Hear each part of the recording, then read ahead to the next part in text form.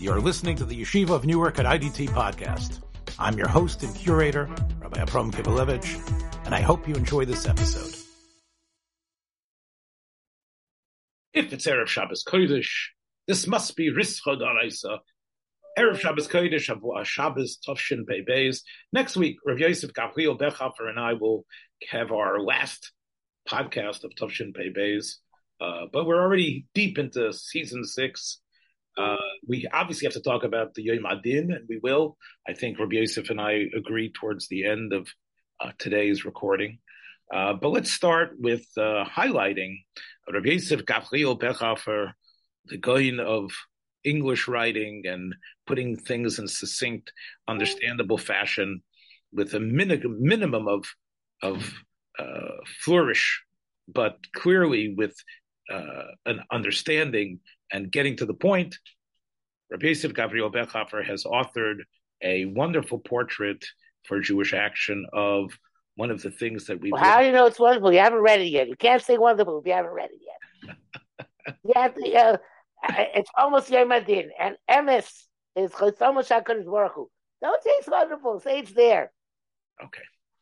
You know, it's a wonder that people are still coming to you to speak about Rav Chaim Kanievsky when I know what you thought about Rav Chaim Kanievsky. And and maybe it's because someone like I you... approached them. I asked them to write the article. Yeah, that's tshuva a little bit. No, because I wanted to own the conversation. You wanted to own the conversation about Rav Chaim. Yes, because I wanted to make sure that not get talking about his mifsim, but to talk about his goyness and his chesed.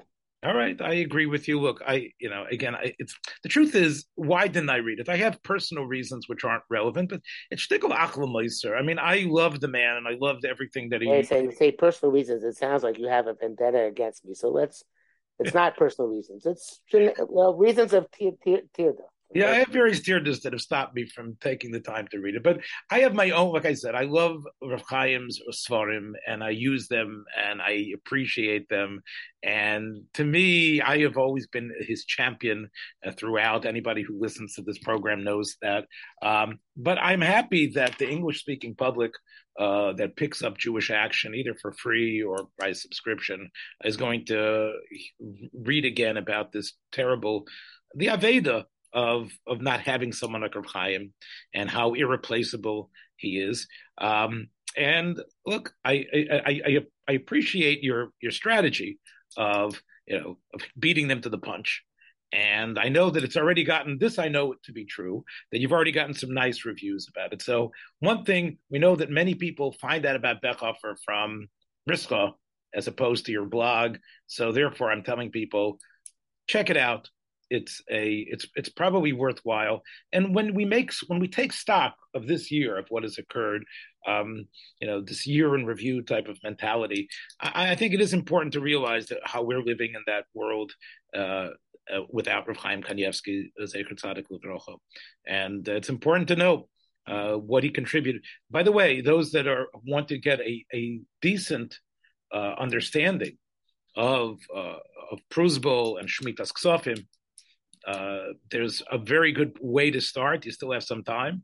Is to learn the Rambam in the Hilchos Shmita V'Yovel with the beer, of course, of Rav Chaim, who explains beautifully in a lucid manner the Shitas Rishonim in a very geschmacka way, especially if you want to understand what sort of halvos actually need are subject to Hashmatas stuff and what aren't. That to me would be a wonderful tribute as well as this Shemitah year ends, to take some time to understand what it is you're doing with your Pruzbul, what you're signing, what your chiyuvim are, and to do it with the schus of Rav Chaim's Hasbara in the Rambam, I think would be. Let's agree that ein loy tmurasei, that's for sure. Ein loy tmurasei right now, and Baruch Hashem, there is a wealth of material to mine from his sefer. And to be inspired, as you say, by his goyness. You yourself are sort of like a Rav Chaim in miniature in some ways, and I used to jokingly refer to you as a Sarah Torah. But in terms of your merits, in terms of finishing and making sure that you stick to that schedule of Limud Torah, I think all of us can take a lesson from Reb Chaim in that way. That might have been one of the things you stressed in your article.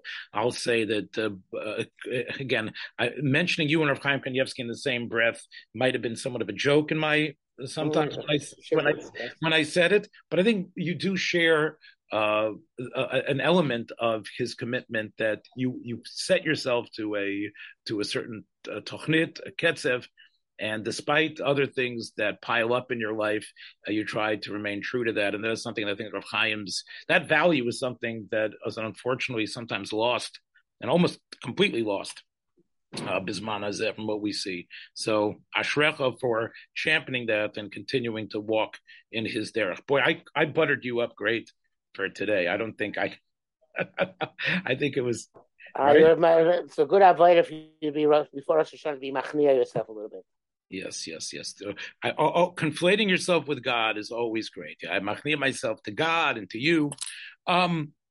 Let's talk. When we talk about Reb Chaim, I can't help but think, and I've been actually applauded by many for this, for my standing up to Natan Slifkin for all his insidious snipes and attacks on Reb Chaim. And again, he brought kapora in my mind.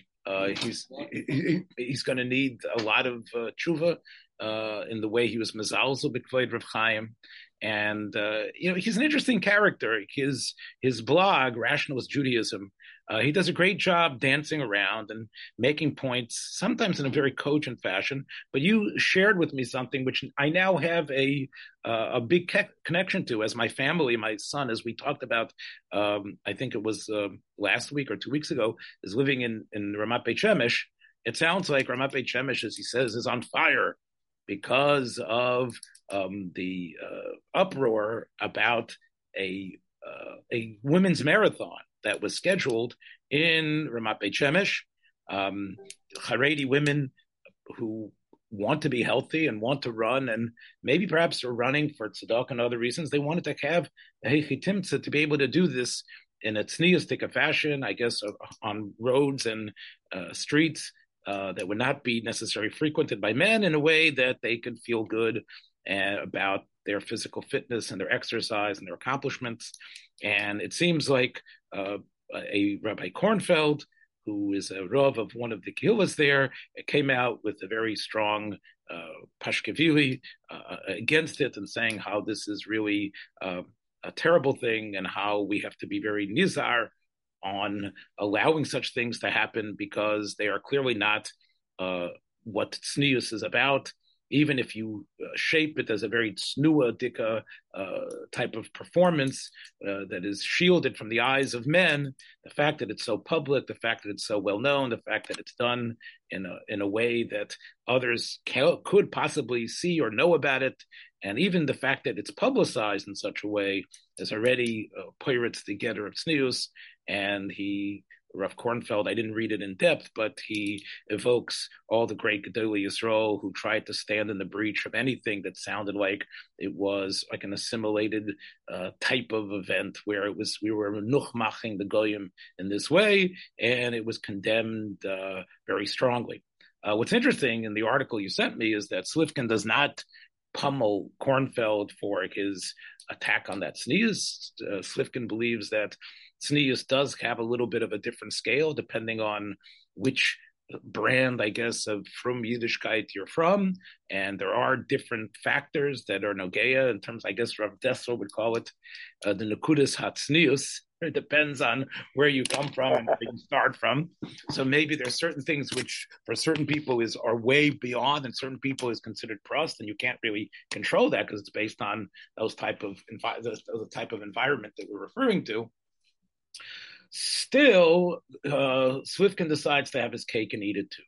He says, I'm not going to condemn Kornfeld for calling it non-tzniustic. In fact, he could even see how it could be considered non-tzniustic to have such a thing. He just believes Kornfeld has picked his battles in a very crooked way, that this is a place where he stands up and talks about things, and yet he allows the zealous extremism of people, not necessarily in his shul, but other extremists. He lets them get away with things in Beit Shemesh that sullies the whole mahus of Haredi Yiddishkeit by their aggressiveness.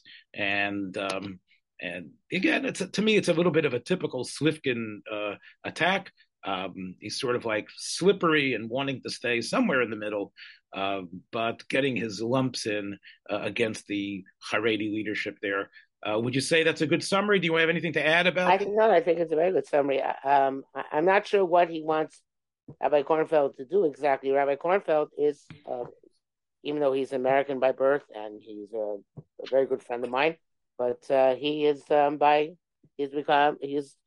he married Rabbi Aaron Feldman's daughter, and that is Rabbi Aaron Feldman is a tremendous kanoi, and I assume that kanoi also is something which, when you join the family, you buy into, and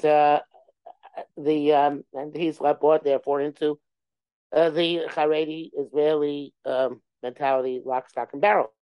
So, what I'm not sure what Slifkin wants from him. This is his niche. This is his place in the world. Po Yashav Ivo. So I might not be happy with positions he takes relative to where I would want to see him take positions, but that's his prerogative. I'm not sure exactly what we're supposed to do about it. Look, the Rashba already wrote a tshuva to a young Talmud who wanted to change things in this community in Spain where he arrived. And the Rashba talked to him about how the battles, and it's a very modern look, if you go full throttle against what you're seeing now, you won't be successful later. You'll expend all your energy here. And you have to have that big picture in mind. And you have to know when to speak out, when not to speak out. And you have to have that type of understanding. Slifkin has excised himself out of anything Haredi, so perhaps he doesn't know what sort of challenges Kornfeld has in terms of speaking out against these hooligans and what he gains from it, as opposed to statements like this one, which, again, coming from, as you say, from the Rav Aaron Feldman school and understanding, maybe Taka makes sense. Look, okay, right? Maybe this is considered against the ruach of what Ramat Beit Shemesh or Beit Shemesh is trying to do. The idea that we need a women's run. It does sound a little bit strange. Again, of course, the women of our era are different than the women who probably are taking part in the run primarily. But that, as you say, that's Kornfeld's reading the tea leaves and understanding. I would add something. I would add that it's very similar in a certain sense to what's going on in America with Aguda. Of course. Yeah, so the Aguda is the Aguda or Torah Masorah. They're fighting a battle which is not their battle.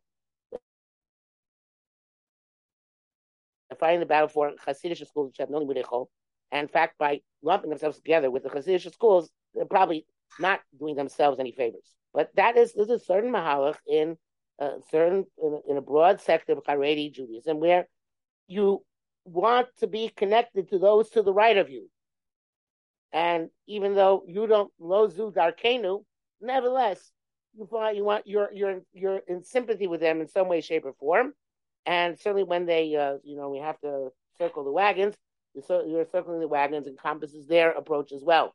So, especially the great numbers, as my friend Rabbi Puka pointed out in a podcast on this platform called Emeritus Rex, he believed it had to do with the great numbers of Haredi Jews that Chassidim make up. And Aguda did not want to alienate themselves from that great number because of how strongly they represent, just in pure aggregate amount of how many frum people there are. They didn't want to, so that might have been part of the argument.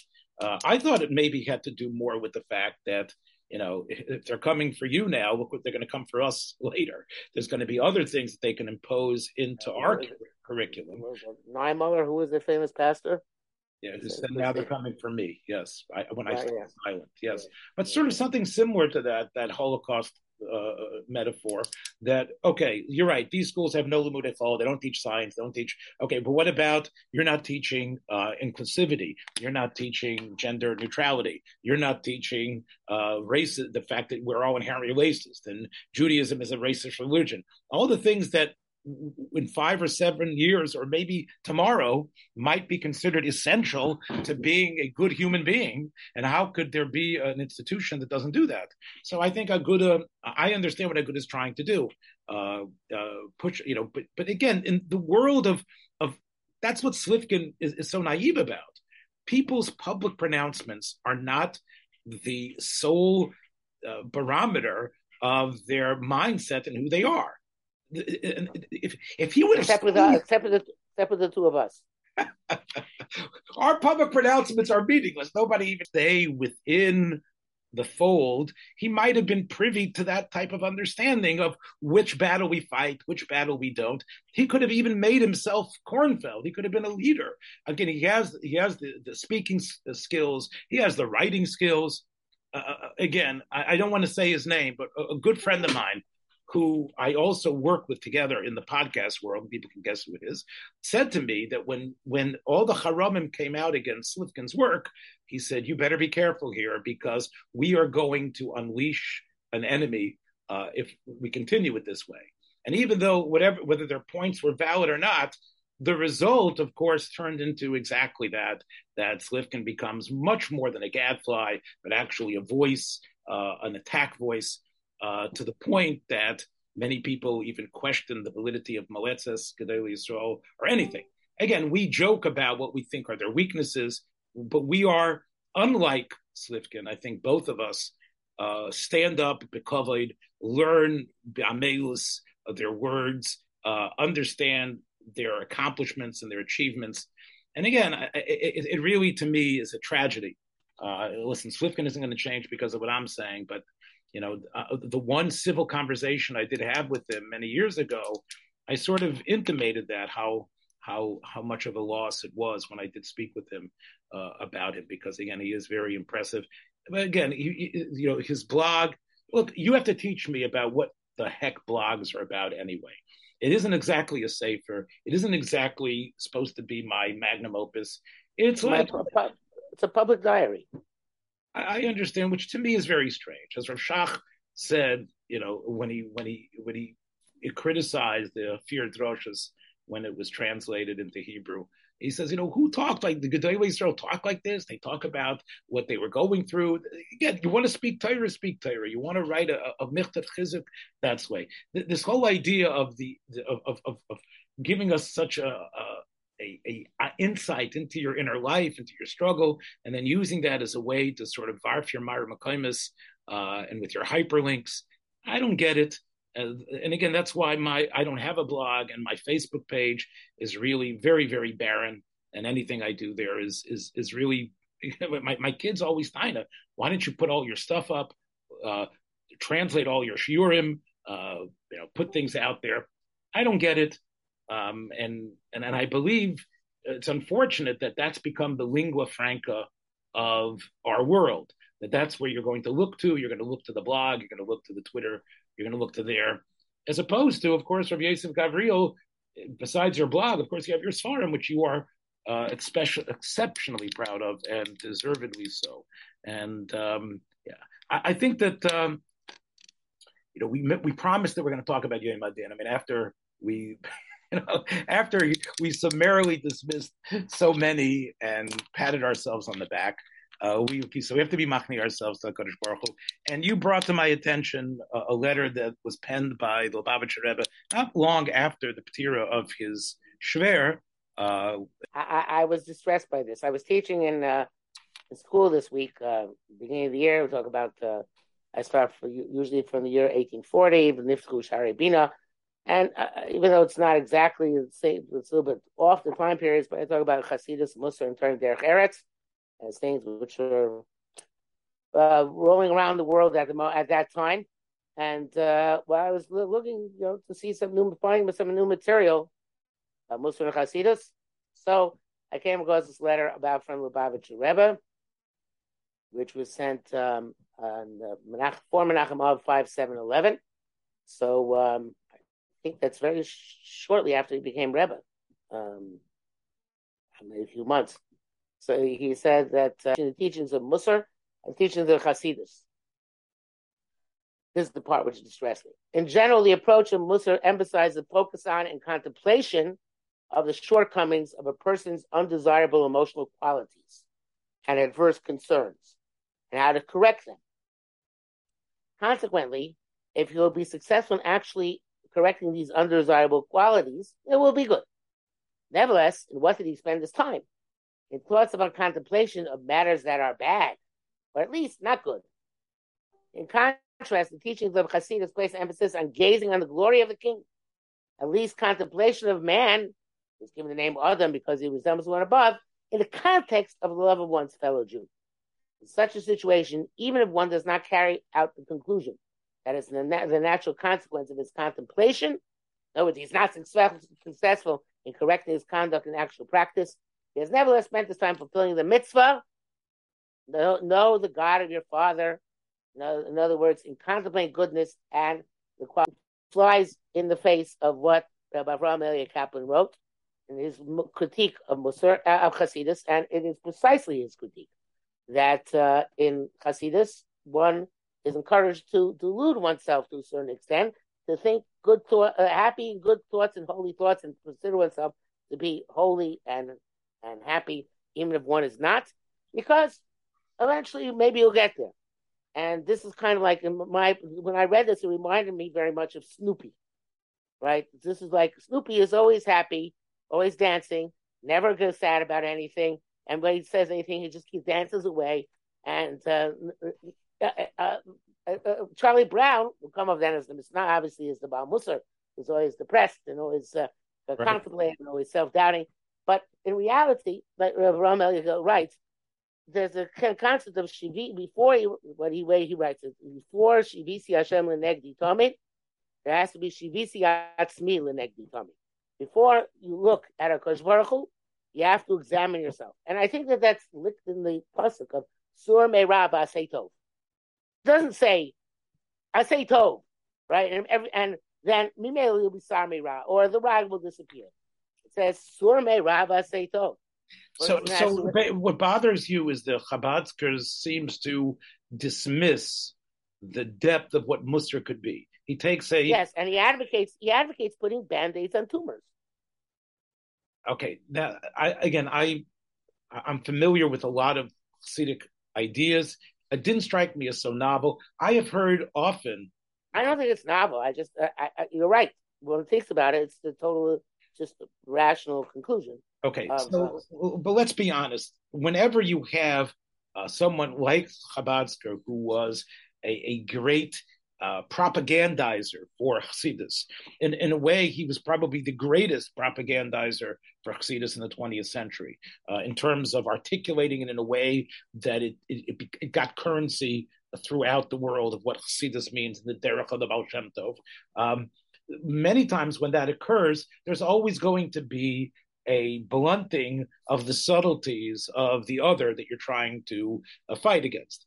It can't always be so measured as Rav Schwab did, let's say, in Eilu Ve'elu and other places. It usually is a pretty much of a dismissive way, because what you're trying to do is get adherence. In this case, it's a personal letter, so we don't really know what, as I mentioned before, when I talked about the Rashba's Tshuva and about that specific community, we don't know exactly what the Rebbe was writing to. But you're right, the fact that these personal letters now become public policy and a way to extol this is what we believe in, when those letters go into the public sphere, they do represent what Chabad is trying to sort of like say, come to us instead of Musar. Now, that being said... By the way, I wanted to mention, my great uncle, Rabbi Chodakov, was the Lubavitch Rebbe's personal secretary for many years. I met him, I think, once or twice. And he had a fascinating life. I don't know if his biography has ever been written.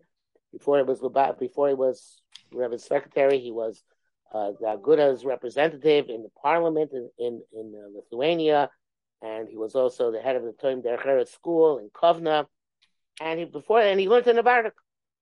And he told me when I came to meet him, he said, learn Musar. Make sure to learn Musar. So I think it was such a tremendous contradiction between Musar and Hasidus, which is intrinsic and inevitable. He would not have told me to learn Musar. I think he felt that Hasidus and Musar can go together. Right. Well, again, he knew you. He knew the type of mind and sharpness that you have.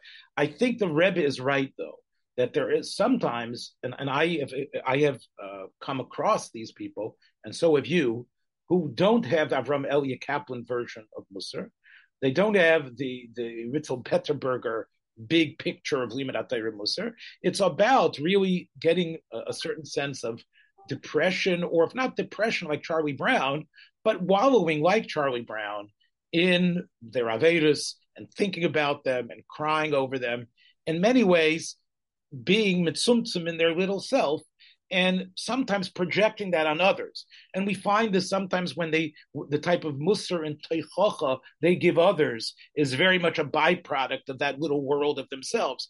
So there are people who do get caught up, and you can see, even though they're saying words of Shemoneh Esrei, like the brachos of Malchios, the brachos of Rosh Hashanah and Yom Kippur that have to do with the godless of human beings and the greatness of the Ribbono Shel Olam and what his plans are for the world, the person is still stuck in trying to figure out why he's over on his staklus, why he's still not being shomer his lashon, why he still is not making brachos b'kavana and other things like that, where he's very much self-centered. So it is possible, definitely, and it's not that hard, considering the mental tendencies of people who are upset, to become very self-involved and using Musar. Dr. Tursky has already done a number on what the aspects of Peanuts are. I haven't read his work either because I didn't need to, because I understood in my own neshama what the yesod of Peanuts was. But I will tell you that. You want to speak about it a little bit? It'll be fascinating, I'm sure. Okay, but what I will tell you is, again, Snoopy is the id. Snoopy is the unbridled id of possibilities and dimion.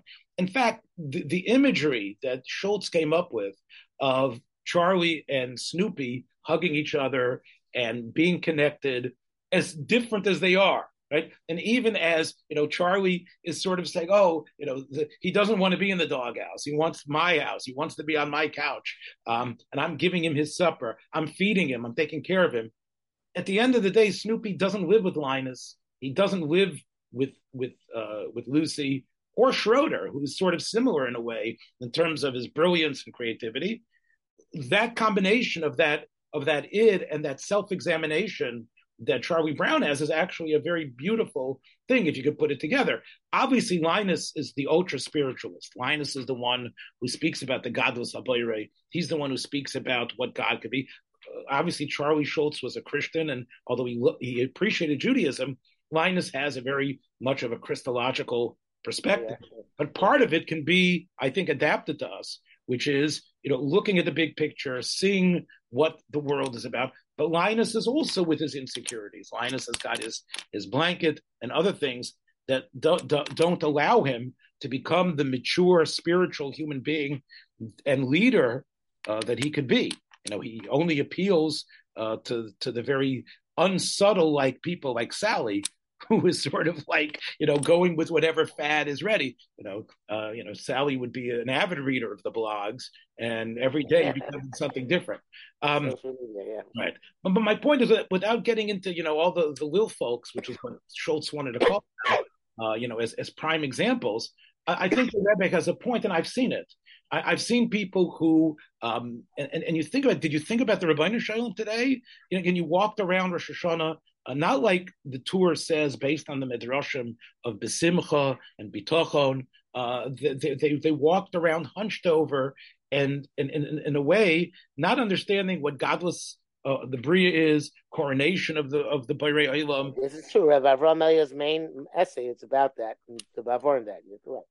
Yeah, but it's very easy not to see the king when you're checking out. Do I have the suit that's ready for the coronation? Look at this spot. Look at this. Am I really ready? I can't even stare at the melech because all the averos I've done with my eyes don't allow me to stare at his countenance. So Chassidus basically takes this. That's the Rav's marshal about Mashiach coming, and there's the Mashiach will come to start to Volozhin.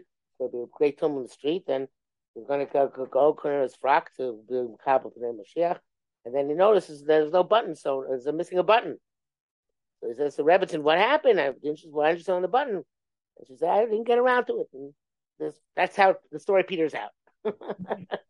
So yes, they're focused on the button. And again, there's nothing easier than to get caught up in yourself. Since those peripherals, the way you're describing them, are all part of the familiar of your life, those are a much easier avenue to step into than to start thinking about what does it mean to be the Bashefer of the Welt and the Tachlis Abriya.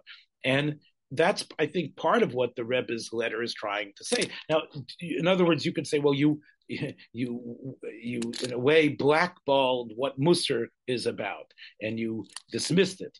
I think for many people that was their Musar.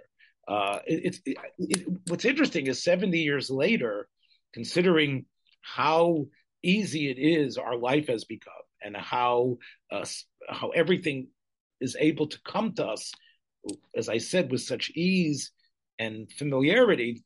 I don't see many of those people that I saw in my youth walking around in black and Navardic-like and hating themselves. I think Chassidus has sort of won the battle in a way.